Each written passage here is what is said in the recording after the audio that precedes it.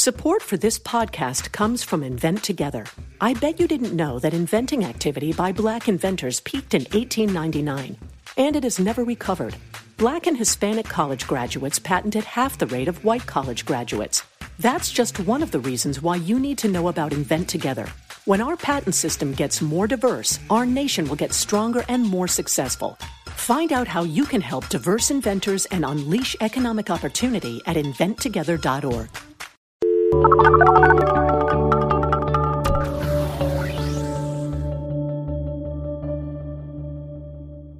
Hi, and welcome to The Pollsters. I'm Margie O'Mara, Democratic pollster with GBA Strategies. And I'm Kristen Soltis Anderson, Republican pollster with Echelon Insights.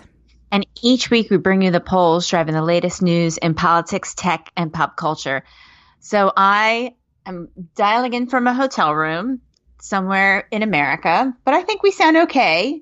I mean, I'm just taking your word for it. I don't actually know if we sound okay. I think you sound fantastic. I miss having you here, but I think you sound fantastic.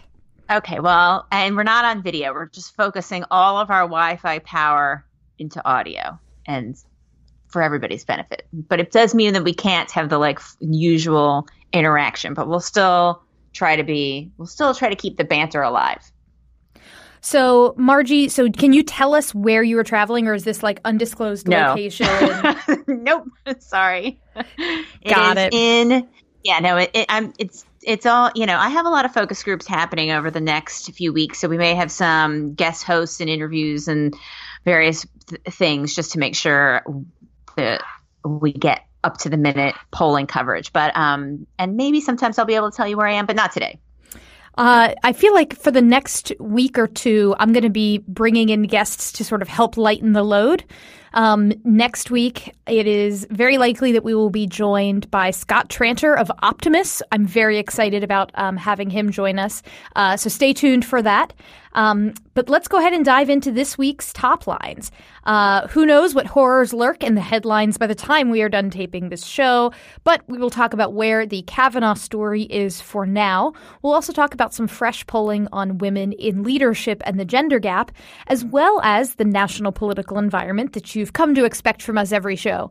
We'll wrap up on some really, really scientific polling on the subject of how do you spend your day.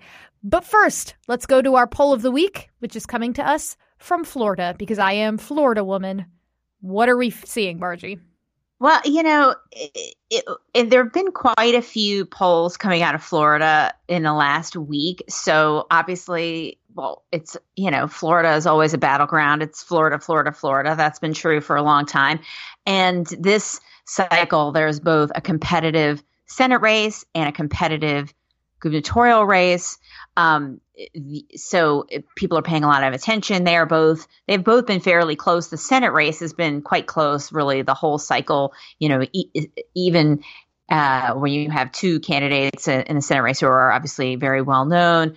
And the gubernatorial race has, now become, part of what everybody's following. And quite a few polls have shown Democrats doing well, whether it's Andrew Gillum in the gubernatorial race or Nelson in the Senate race. And I think people were a little doubtful of some of the earlier polls this week showing Democrats up, but now there have been quite a few. And I think it seems to be a trend here that the Democrats are doing well. What do you think looking at this? Yeah. So taking a look at this poll, we have this morning I went on Morning Joe and they had some fresh polling out of Florida that showed Gillum up over DeSantis.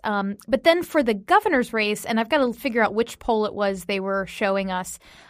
It showed Nelson up over Rick Scott, which I was sort of like, well, that's may suggest that that Bill Nelson has begun campaigning more aggressively in the state. He has not been very aggressive.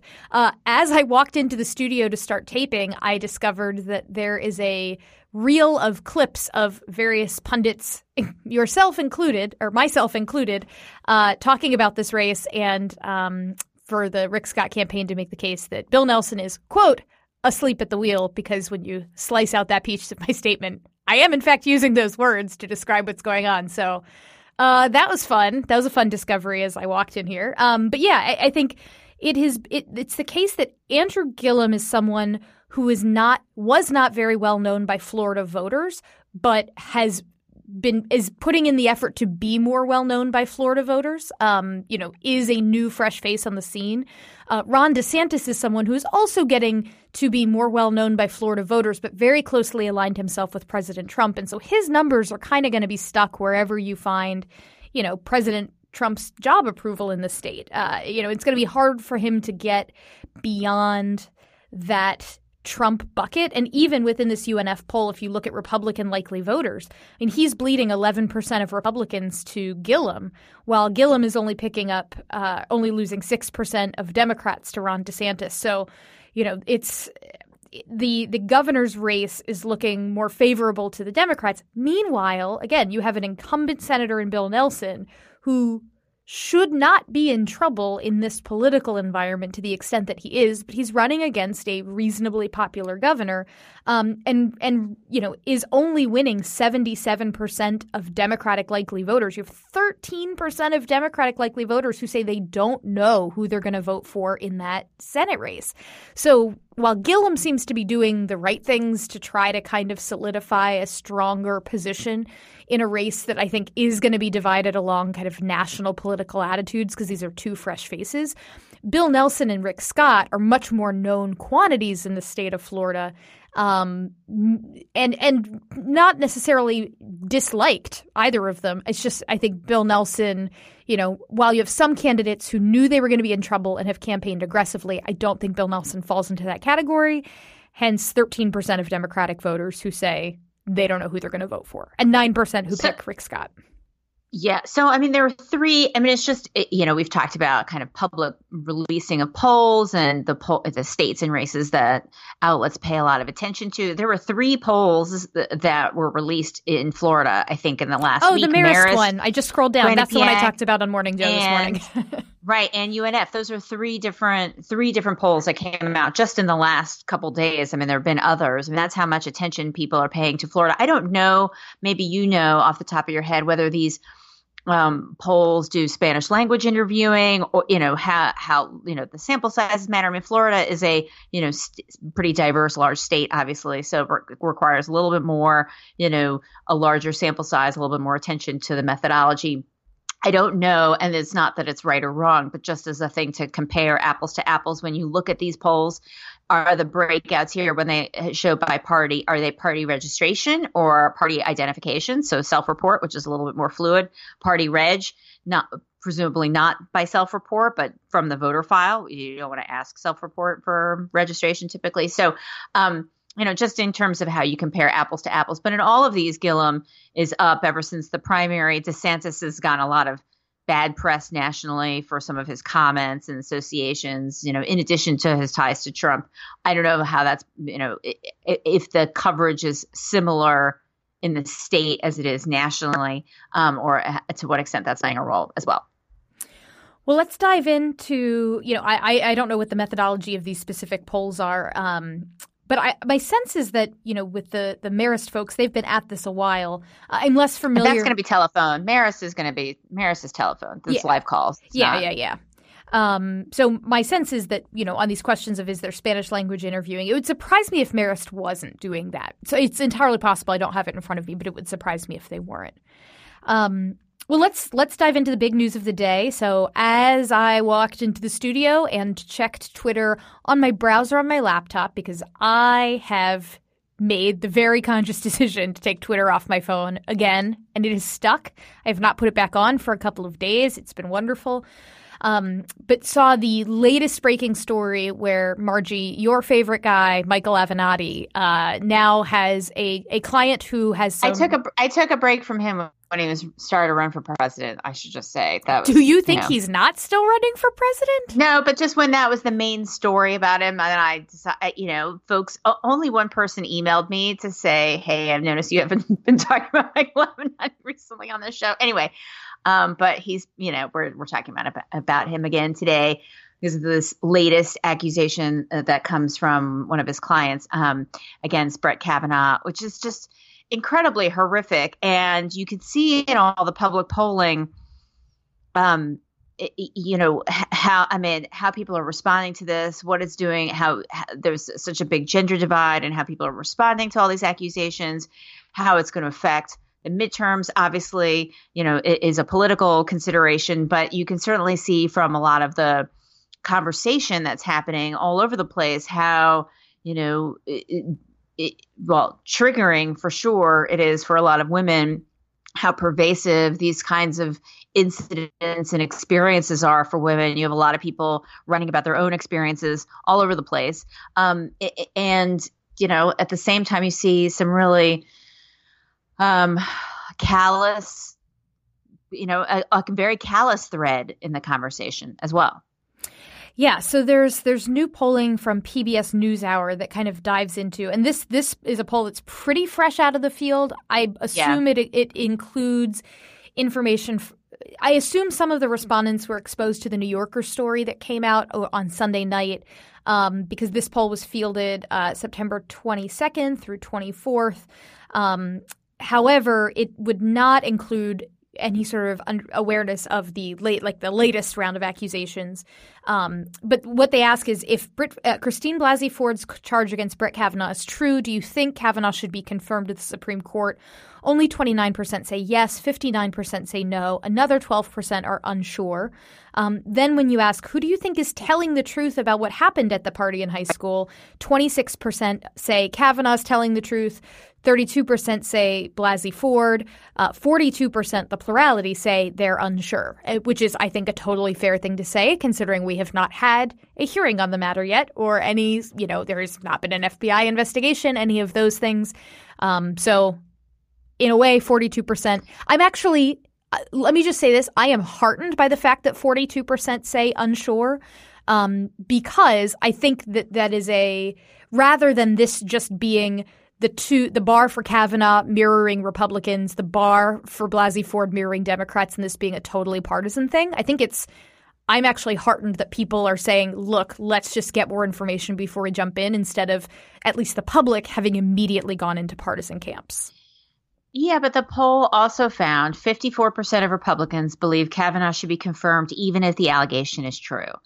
And I know that, there are a lot of twists and turns that folks who are listening to this show are following, that voters who are hearing about this but may not know all the details may not have yet, and will learn soon, presumably.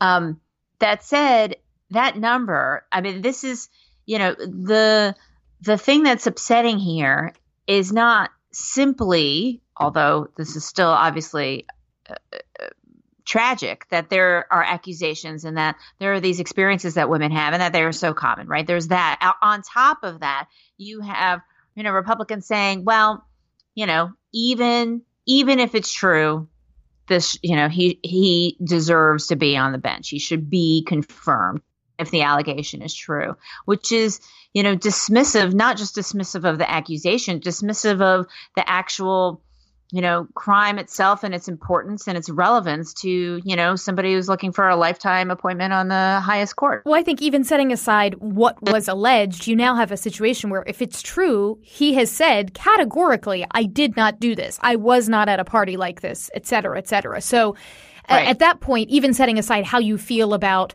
what someone has done when they were 17, when you are 50, if you lie about it. If you lie about it, that is another big issue.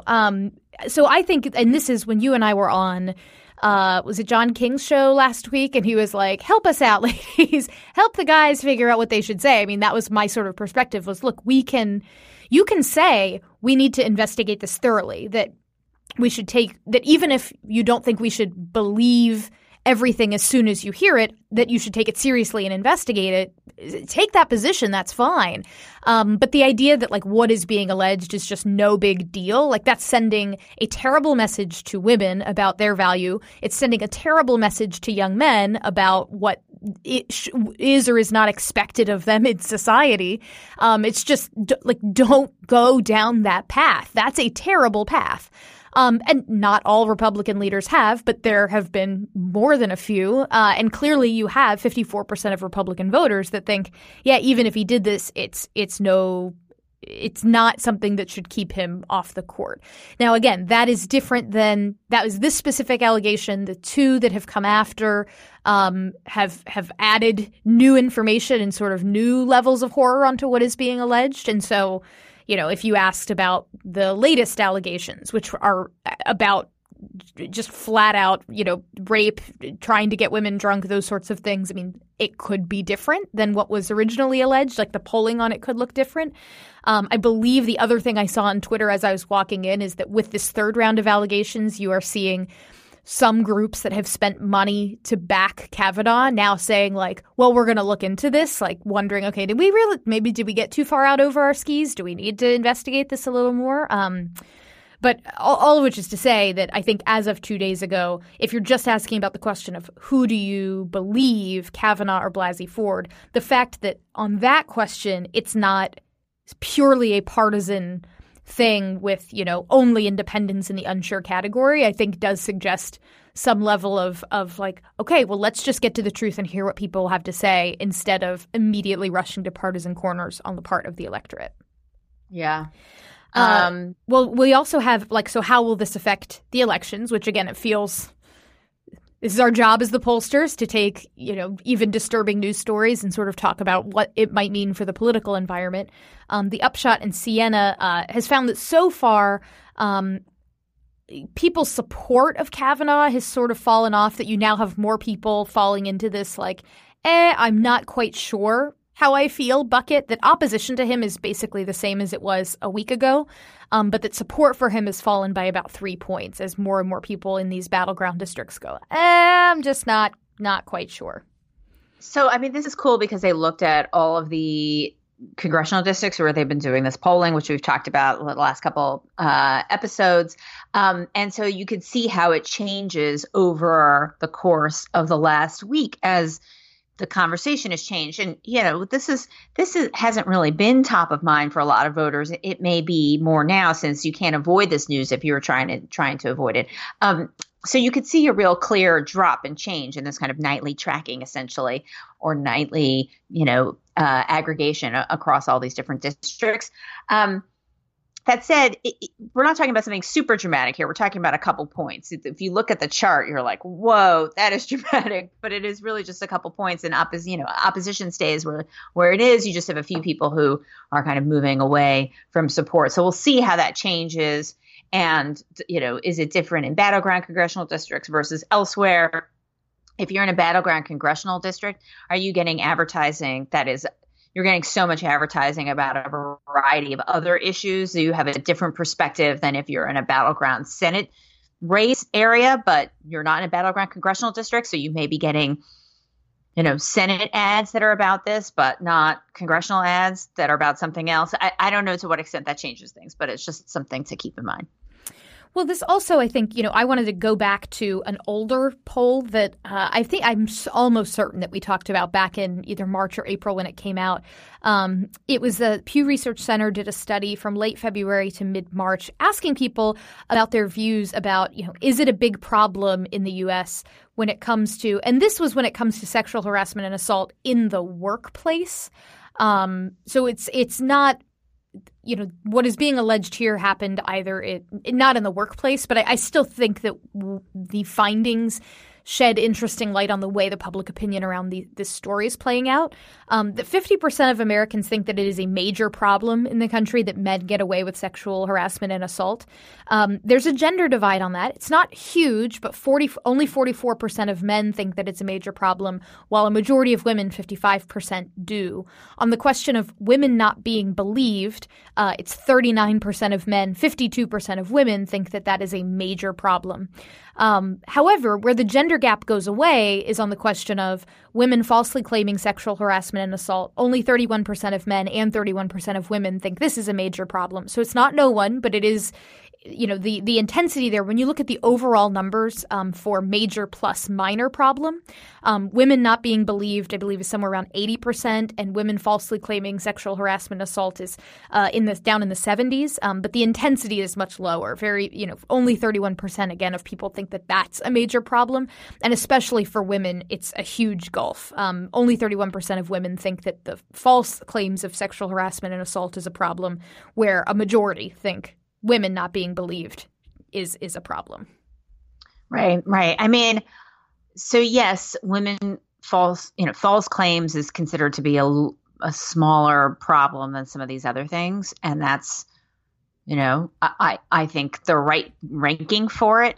That said, this is so much higher than what it seems like the literature says about false claims. I mean, I haven't heard of any, though there may be, from all these various high-profile incidents of demonstrated false claim, like a made-up imaginary claim. Well, I think when people are thinking about like the Duke lacrosse case or the Rolling Stone article, like it's not that it has never occurred, but I do think although that's not what this question's about. That's not what this question's about, for sure.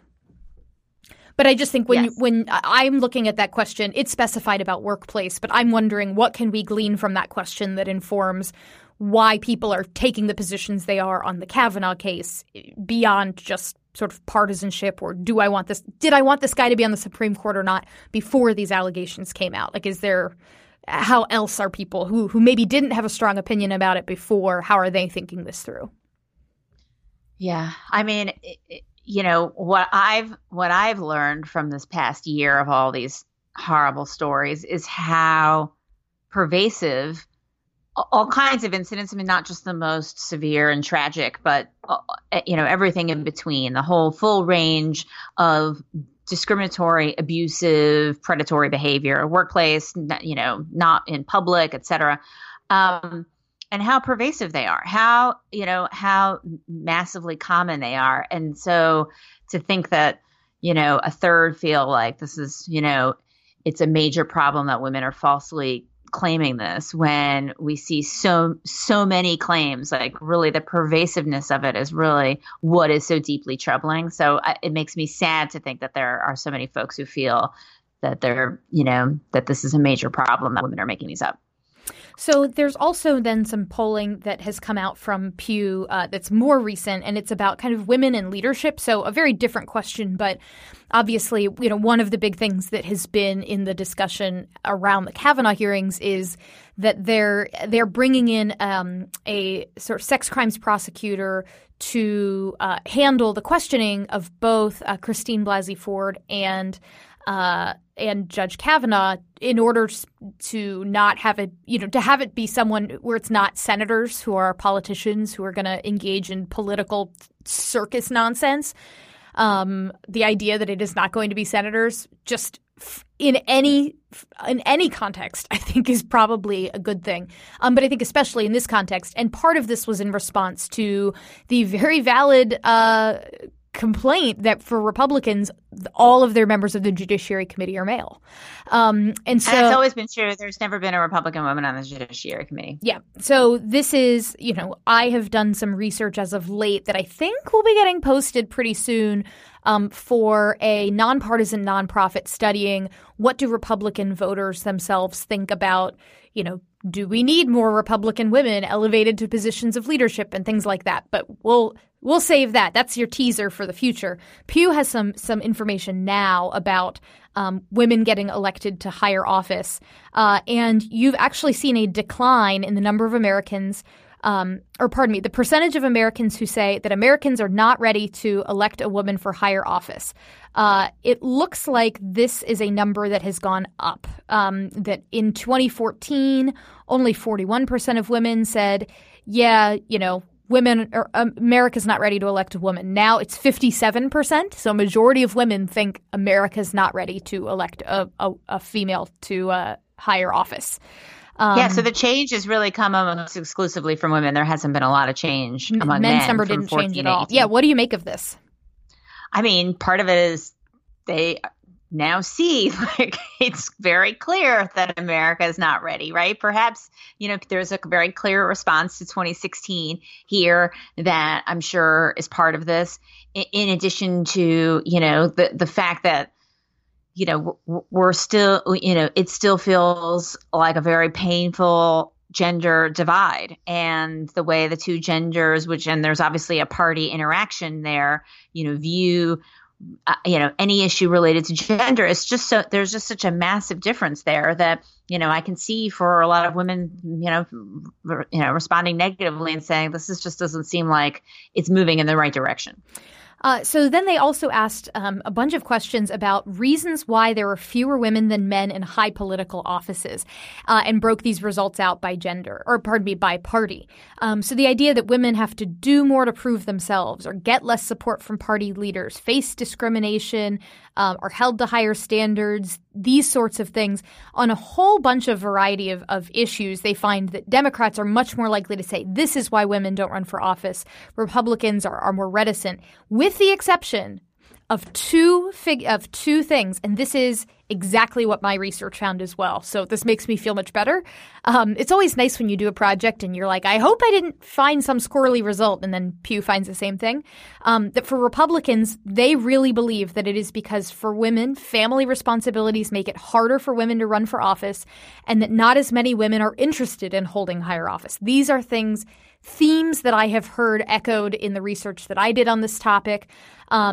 It's not as though on all of the other factors there's 0%. I mean, you do have 45% of Republicans saying women have to do more to prove themselves than men, which puts it as sort of the top factor if you're ranking them by what percentage of Republicans agree with each point. But there is a big view on the right that part of the reason why there's this gap isn't that there are tons of Republican women sort of chomping at the bit to run and are getting held back by the guys, but rather that many of them are just choosing to sit on the sidelines because they've got other stuff they're doing, whether it's family or other, career interests that just mean that running for office is not something that's high up on their list.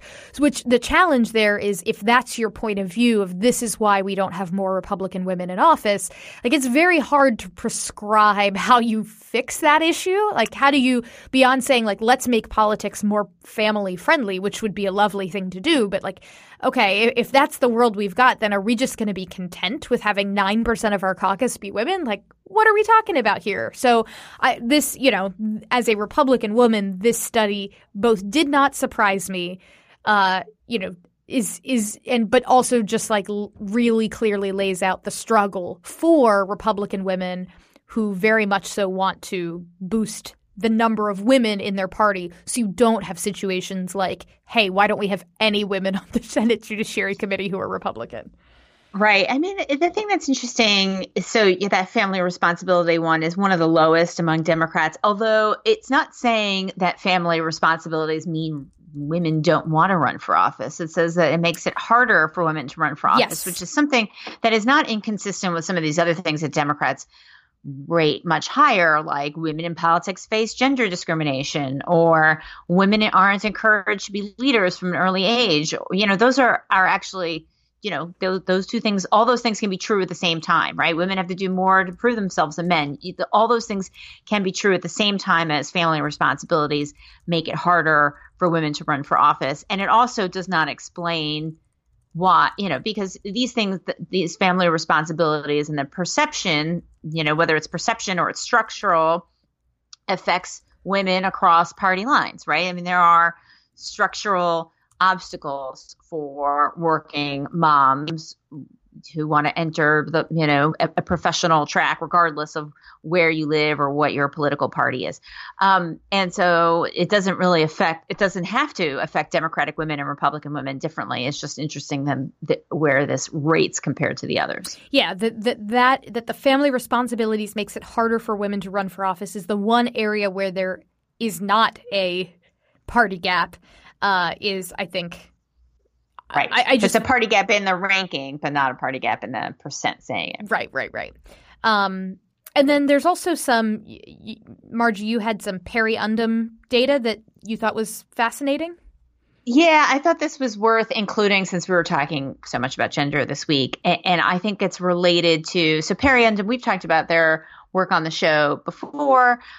They worked on a study that was in the New York Times where they talked to a lot of young adults about the role of gender in their lives and how they've, a variety of pressures that they face to act and behave a certain way, their views toward gender, et cetera.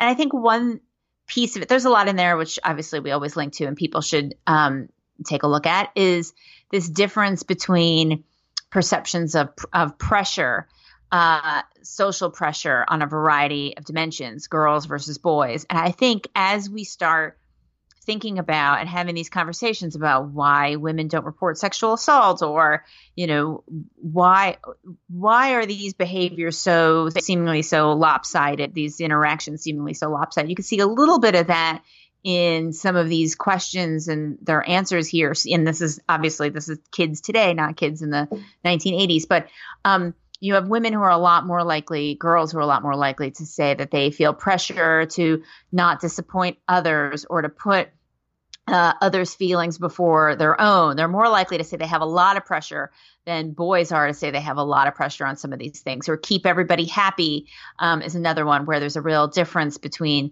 boys and girls in the pressure that they face. Or always be positive. I mean, these dimensions, you can see that girls feel here, they self-report feeling this pressure at a higher rate than boys do. And does that affect the dynamics in dating and responses to, overtures and openness to reporting and all these things, these conversations that people are having now? I think this is a good lens through which to view it. I think so. Well, with that, let's go ahead and take a quick break, and we'll be right back after a word from our sponsors. Are you good with people? Maybe you're organized or have a knack for numbers. Well, then chances are you've got skills that could lead to a new career. A Google Career Certificate can help you get a foot in the door with top employers in fast-growing fields like IT support, project management, data analytics, and user experience design. It's professional-level training developed and taught by Google employees. And it's all online, so you can learn around your schedule. Put your skills to work. Go to grow.google/certificates. All right, we're back.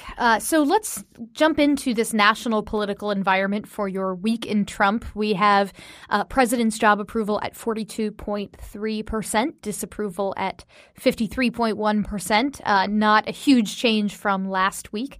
We have some fresh data out from Gallup, which has been tracking the brands of the parties for quite some time.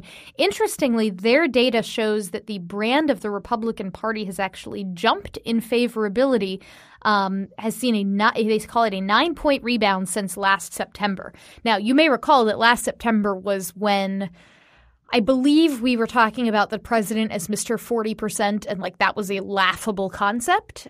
So really, even though it seems as though the numbers have gotten a bit uglier for Republicans in the last few weeks, over a short time horizon, they are still better than they were last fall, it seems.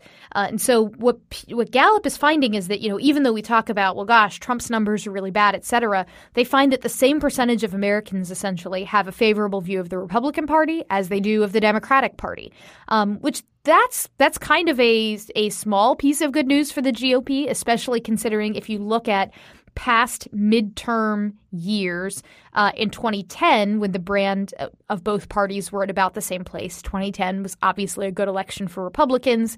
In 2014, toward the end of that year, you had a very brief dip in the Democratic brand, but still Republicans and Democratic brand were pretty close together. So it is kind of strange, we are in a year where Republicans are expected to do quite poorly, and yet the brand of the party does not significantly trail the brand of the Democratic Party in Gallup's polling.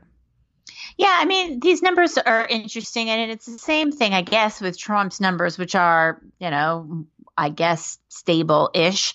And, then there was the NBC Wall Street Journal data point, which we talked about on CNN this week, about how Republicans have surged a bit in their interest in the election, more, to be a parity with Democrats. That wasn't true, I guess, in their previous poll. So, you can certainly find places in all the public polling out there to show, good news for Republicans, or that it's not as dire as one might think if you were looking to find, good news or some, a counterpoint. And I think it's worth, I think that's worth noting and highlighting that, even though the numbers overall, and we haven't talked about all the polling and all the various Senate races, there's been a lot of new Senate polling that's showing good news for Democrats, and a lot of House races have gotten re-ranked by all the variety of handicappers. So there's been a lot in favor of Democrats. So there's been a lot of movement toward Democrats. Now, that doesn's mean that that's not everybody, that's not everywhere, that's not every single type of question, that's not every outlet. I mean, there's still a lot of support for a lot of for the Republican Party and a lot of Republican candidates. And there are going to be voters who may now on the Republican side be activated to vote if the Kavanaugh confirmation hearing gets pushed till, if this confirmation gets pushed after the election, or, he's no longer the nominee, there's something else. Like there may be a lot of options where now the Supreme Court is a bigger deal in the election than we thought it was going to be. All of those things may play a role. So it's not as solidified as you might otherwise think if you look at all the coverage. And if you look at, so there's another poll that we've got here in our show notes, NBC News Wall Street Journal poll from earlier this month. They asked, who has, to what extent, what percentage of each voter group has high levels of interest in the midterms. The group with the highest levels of interest are seniors, which is you would think would favor Republicans. Democrats and Republicans, Democrats have a slight advantage. 65% of Democrats have the highest level of interest in the midterms, but for Republicans, it's still 61%. For white voters, it's 61%. This poll is actually showing men are more likely to express the highest level of interest in the midterms than are women, which I think cuts against some of the kind of conventional wisdom that this is going to be a race decided by women who are extra activated. Now, it could be the case that women is an extremely broad group. You could have Democratic women who are extremely activated and Republican women who are depressed, not interested in voting, and are going to choose to sit this out as their kind of protest vote. That could very well be, and that could be why the overall women number is lower. But for Latinos and younger voters, they're sort of below 50%. Independents are always less interested and engaged. In part, that's partially why they're independents, because they don't like either of the parties, so they don't really like this whole situation anyways. Margie, there was another question in this poll that you flagged as having a problem, and I think I agree with you here. The wording around, do you want your vote to send a signal that you want more Republicans to push Trump's agenda or more Democrats to be a check and balance? And you didn't like the use of the word push Trump's agenda. Is that right? Yeah. And, now that I look at it a little bit more, I have another quibble with it. Now, this is a type of question that people are desperate, people ask. I've seen it asked. I've been parts of polls where, we've asked something like this, like, do you want a candidate who's going to be a check and balance, or do you want a candidate who's going to work with Trump, stand up to Trump, et cetera, et cetera? And that's a perfectly valid, important line of inquiry. Like, we need to know that, right? Voters are thinking about that. We need to ask about it. They may also be thinking about other things. This kind of question, this kind of forced choice does not account for all the other reasons that somebody may vote for a candidate for office, right? So I think, that's fine. We just need to recognize that there's a limitation to this question, that it doesn't include all the other important issues, but that's fine. It still captures where people are, which they would prefer. But I just want to note two things about it. When you say I'm voting to send a signal that we need more Republicans or more Democrats, well, actually, for a lot of people, it may not be about more Republicans, plural. It just may be about the Republican running in their district or the Democrat running in their district, rather than the sort of sense like, I need to send a vote about how I want the composition of Congress to look, which, I think is asking, assuming people are thinking a little bit more beyond their district than they may be. Yeah, there was a fabulous package that a reporter from NBC News did, where they went down to, I think it was Texas. Yeah, Texas 23. It was the district currently represented by Will Hurd. Talked to him, talked to his challenger, whose name is her name Gina? Gina Ortiz. Yes.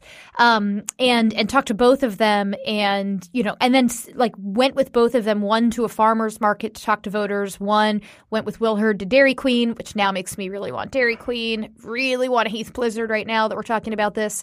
And in both cases, they were like, look, all you guys want to talk about is Russia, the Supreme Court, and the border wall. We're on the border, and that's not even what people are talking to us about. They want to talk about healthcare, cost of living, and it's in the segment when they were talking to different voters in these settings, those were the questions that they were being asked. It wasn't like, well, gosh, Congressman Hurd, if I vote for you, is that an endorsement of Trump's policy? I mean, that's just not how most voters are thinking this through. It makes for a nice, neat, tidy, poll number you can flash up on the screen and have pundits react to. But it is not actually reflective of what the conversation looks like in a lot of these districts. Right. And this question here, this particular question, the more Republicans to push Trump's agenda. I think the phrase push, if we're using this question as a way to square off the Democratic side and the Republican side, there are some Republicans who would say, I want to push Trump's agenda. And certainly folks on the left believe, as I do, that Republicans are trying to push an agenda that is not popular. That, I believe that. But as a phrase that encapsulates how Republicans are talking about themselves, I'm not sure I would use push Trump's agenda. I don't know if I go quite that far. Well, let's close. So that was my quibble. Well, let's close things out now with something you sent me this morning that was just, I feel seen. It hit a little too close to home. I know this is being portrayed as a dystopia, but yeah, it may in fact just sort of be the world we live in. No, it's a T-shirt this is from Zara. Is that correct? Yeah. And it's got a lovely. Well, if we're to believe Twitter, which obviously we do. My expert knowledge from shopping, which in this pie chart constitutes 5% of this person's day. I can tell you that does look like a Zara label on the shirt. It's a pie chart is a 3D pie chart. It looks like the sort of thing that I made in middle school when I first started using Excel to be a part of reports, and we got a color printer at my house, and I was so excited that I could print out 3D pie charts in multiple colors. I just thought the world was my oyster. That's what this shirt looks like. Okay, so we were just kind of out of using logo back when I was at that age, and my shout out to the fellow Gen Xers. But okay, continue. Yes. I was gonna say, what is logo, and then never mind. It's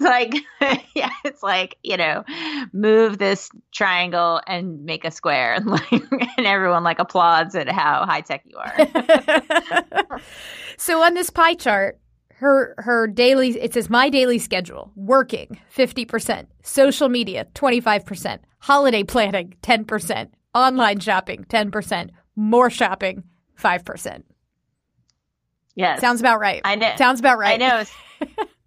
And so people were complaining online about how it was a 3D pie, the font, and the fact that it's all caps, and the font choice itself is not very good. And you don't need all those lines, those leader lines, I think, to the each slice, slice label lines. If you kind of rearrange where your slice labels were, you wouldn't necessarily need them. Anyway, it is not a very nicely designed But that's part of the appeal to me. It's the hipster ironic appeal of it, is that it is this hideous mid 90s looking chart that makes it fair enough. It takes a little piece of my heart. And my daily schedule is underlined, in a way it is very old timey on a basic white shirt. I mean, I can't really imagine wearing that anywhere, but I guess it's not aimed at me. I can totally see myself wearing this shirt around my house on weekends. I will say, if I was coming up with a survey question to ask people how do you spend your day? Let's break down your day into chunks. Working would definitely be a chunk that I would have included as an answer option. Social media would have definitely been something I would have included. Shopping probably would have been something I would have included, and I probably would have separated out like shopping for necessities and groceries and then like shopping for leisure, shopping to browse as a recreational activity. What I almost certainly would not have included is holiday planning. And now that I see it, I'm like, oh, of course, you have to have that in there. Yeah. And I'm not someone that like decorates my house all crazy for every holiday, but I'm just like, if you think about it, like every month does have some kind of holiday you've got to start thinking about. Like I have already begun wondering, what am I going to go as for Halloween? I had all these great ideas in April and I didn't write them down. And now it's October almost and I have no clue what I'm going to be. Let me invest some mental energy in this question. Like it really is. It deserves a slice of the pie. I think my pie right now would have like 20% like fantasy off year vacation planning. Like that was like a good chunk of my day, or at least of my fantasy day, mind space. Plus like some still like an ongoing amount of like school forms and school paper management is probably like a good 30% of the time. If it were doing like kind of an ironic, like not actual accounting of my day, those two would loom a little larger than the Zara customers. Yeah, I would need a worrying about football as a line item. And it can be all encompassing, would include both soccer, football, and college football and NFL football. These are things that take up a certain piece of my mental bandwidth. It varies throughout the week. Like it is occupying a lot of my attention today because it's lineup waiver change day in fantasy football. But nonetheless, like that would be a segment for me. Social media would be a much smaller segment, especially now that I'm trying to quit Twitter again more thoroughly this time. But yeah, I love the old school graphics of this shirt for sure. Okay. All right, good. Well, we salute you, Zara. Okay, so key findings. There's no blue wave or red wave until Election Day, folks. But whatever happens, I think it's fair to say that women's issues will matter in some way. And remember to be kind to your women colleagues and family members out there, folks, because it is a tough time to be a news consumer. You can find us on Twitter at The Pollsters, individually at Margie O'Mara and at KSoltis Anderson, or www.thepollsters.com. Thanks. Bye.